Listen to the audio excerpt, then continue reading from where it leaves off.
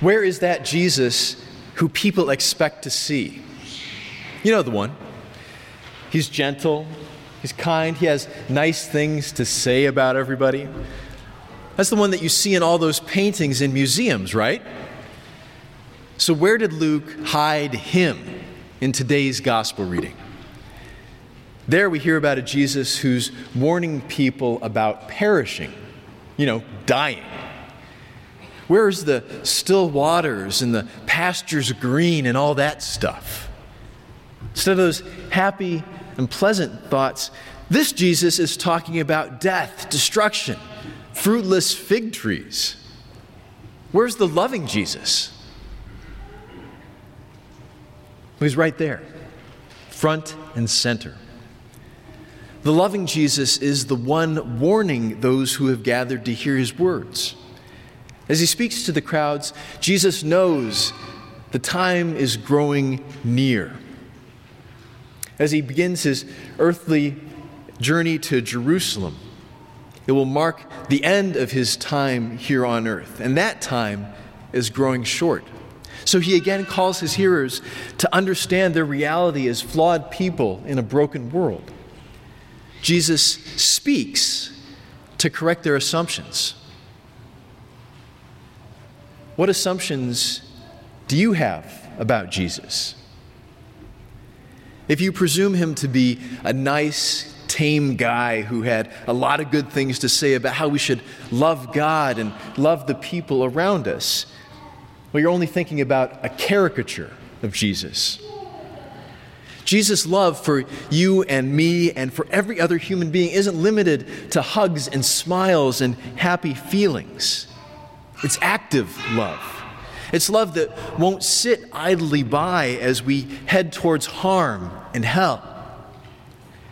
Like a parent or guardian who sees a child running towards a cliff and shouts to get their attention, Jesus calls you and me, along with those crowds, to look out, to pay attention to our situation, lest we fall. Lent is a time to take heed. As you journey through the 40 days that lead up to the high point of the church year, listen to God's call to examine how you live. In our reading today from 1 Corinthians, St. Paul wrote, "Therefore, let anyone who thinks that he stands take heed lest he fall." That wisdom stands the test of time. Rapper, record producer, actor, and filmmaker Ice Cube echoed St. Paul's words with the exhortation, "Check yourself before you wreck yourself." And wreck ourselves we do. Jesus' response to the crowds points to two particular ways in which we are in danger of falling. And the first of those is arrogance. The people seem to have come to Jesus for an explanation on why bad things happen.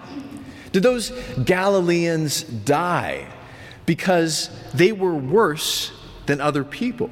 Did they deserve what happened to them? Well, implied in that question, though, is their assumption that they who are asking are better than those Galileans who were murdered in the very act of offering sacrifices by Pilate's troops.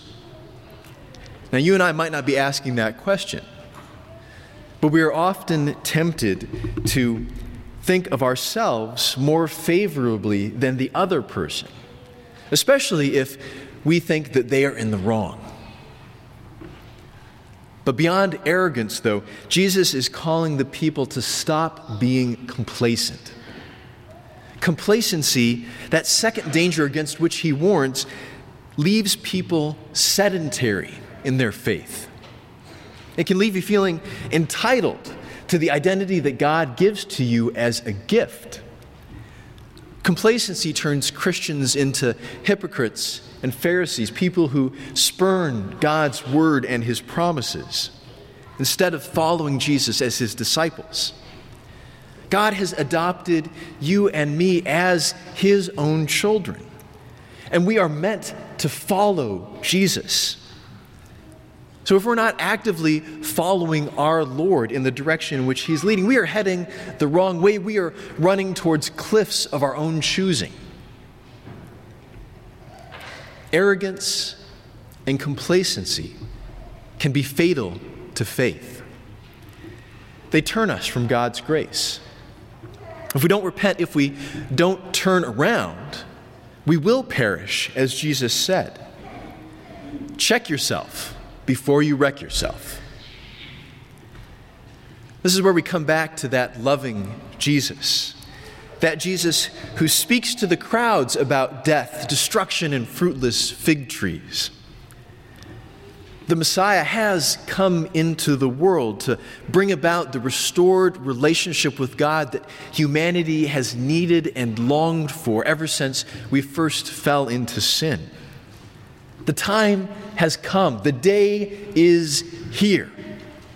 And that is why Jesus tells the crowds that they likewise would be destroyed if they kept on going in their chosen course. This is an opportunity from God to know his mercy, to repent before they experience his judgment. God doesn't want them to perish. He loves them. As we heard in our first reading from the prophet Ezekiel, "As I live, declares the Lord God, I have no pleasure in the death of the wicked, but that the wicked turn from his way and live. Turn back from your evil ways, for why will you die, O house of Israel?"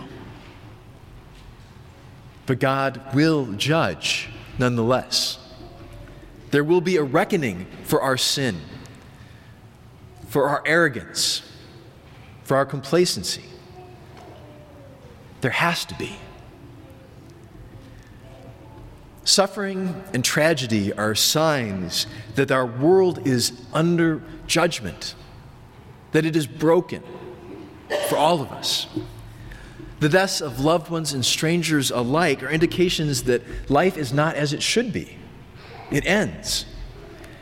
The truth of the matter is that suffering and tragedy are calls to repentance for all people. Jesus wanted his hearers, both the crowd then and you and me here and now, to know that we should never think, well, they deserved it. But rather, I deserve the same. And from there, thanks be to God that Jesus perished in my place and in the place of all. Listen to Jesus and hear his message. Acknowledge to him the sin that has infected your life, especially arrogance and complacency. Repent, laying that sin down before him at the cross, and hear this good news. God has no pleasure in your perishing. God loves you. And the cross that dominates this season of Lent is a sign and evidence of his love. Praying Psalm 85 together as we did earlier in the service, along with the people of Israel, we come to God seeking his forgiveness. And he forgives. He covers our sin so that it no longer marks us as people deserving his wrath. In our place, Jesus took the full weight of his Father's judgment and he took it into death. Jesus delivered you and me from God's wrath. He perished for us. We see God's mercy on humankind by looking at his Son. And what's more, God sets limits on the temptations that we face, as we heard in St. Paul's letter. God gives us a way of escape. Check yourself, because God does not want you to wreck yourself. Listen to Jesus' call to take heed and watch your life, living in faith through this season of Lent and beyond. Do not spurn God's word and his promises, because they are meant to be taken to heart. They are promises and word for you. Follow Jesus away from complacency. Be proactive as God's people in Christ, living out that new identity that He has given to you. Be alert on the good that you can do in the world around you. Follow Jesus away from arrogance. Practice humility, not false humility, but use the gifts that God has entrusted to your care with an honest awareness of your situation and your dependence on His grace. Listen to others with respect and patience, serving them as Christ served you. Where's the loving Jesus?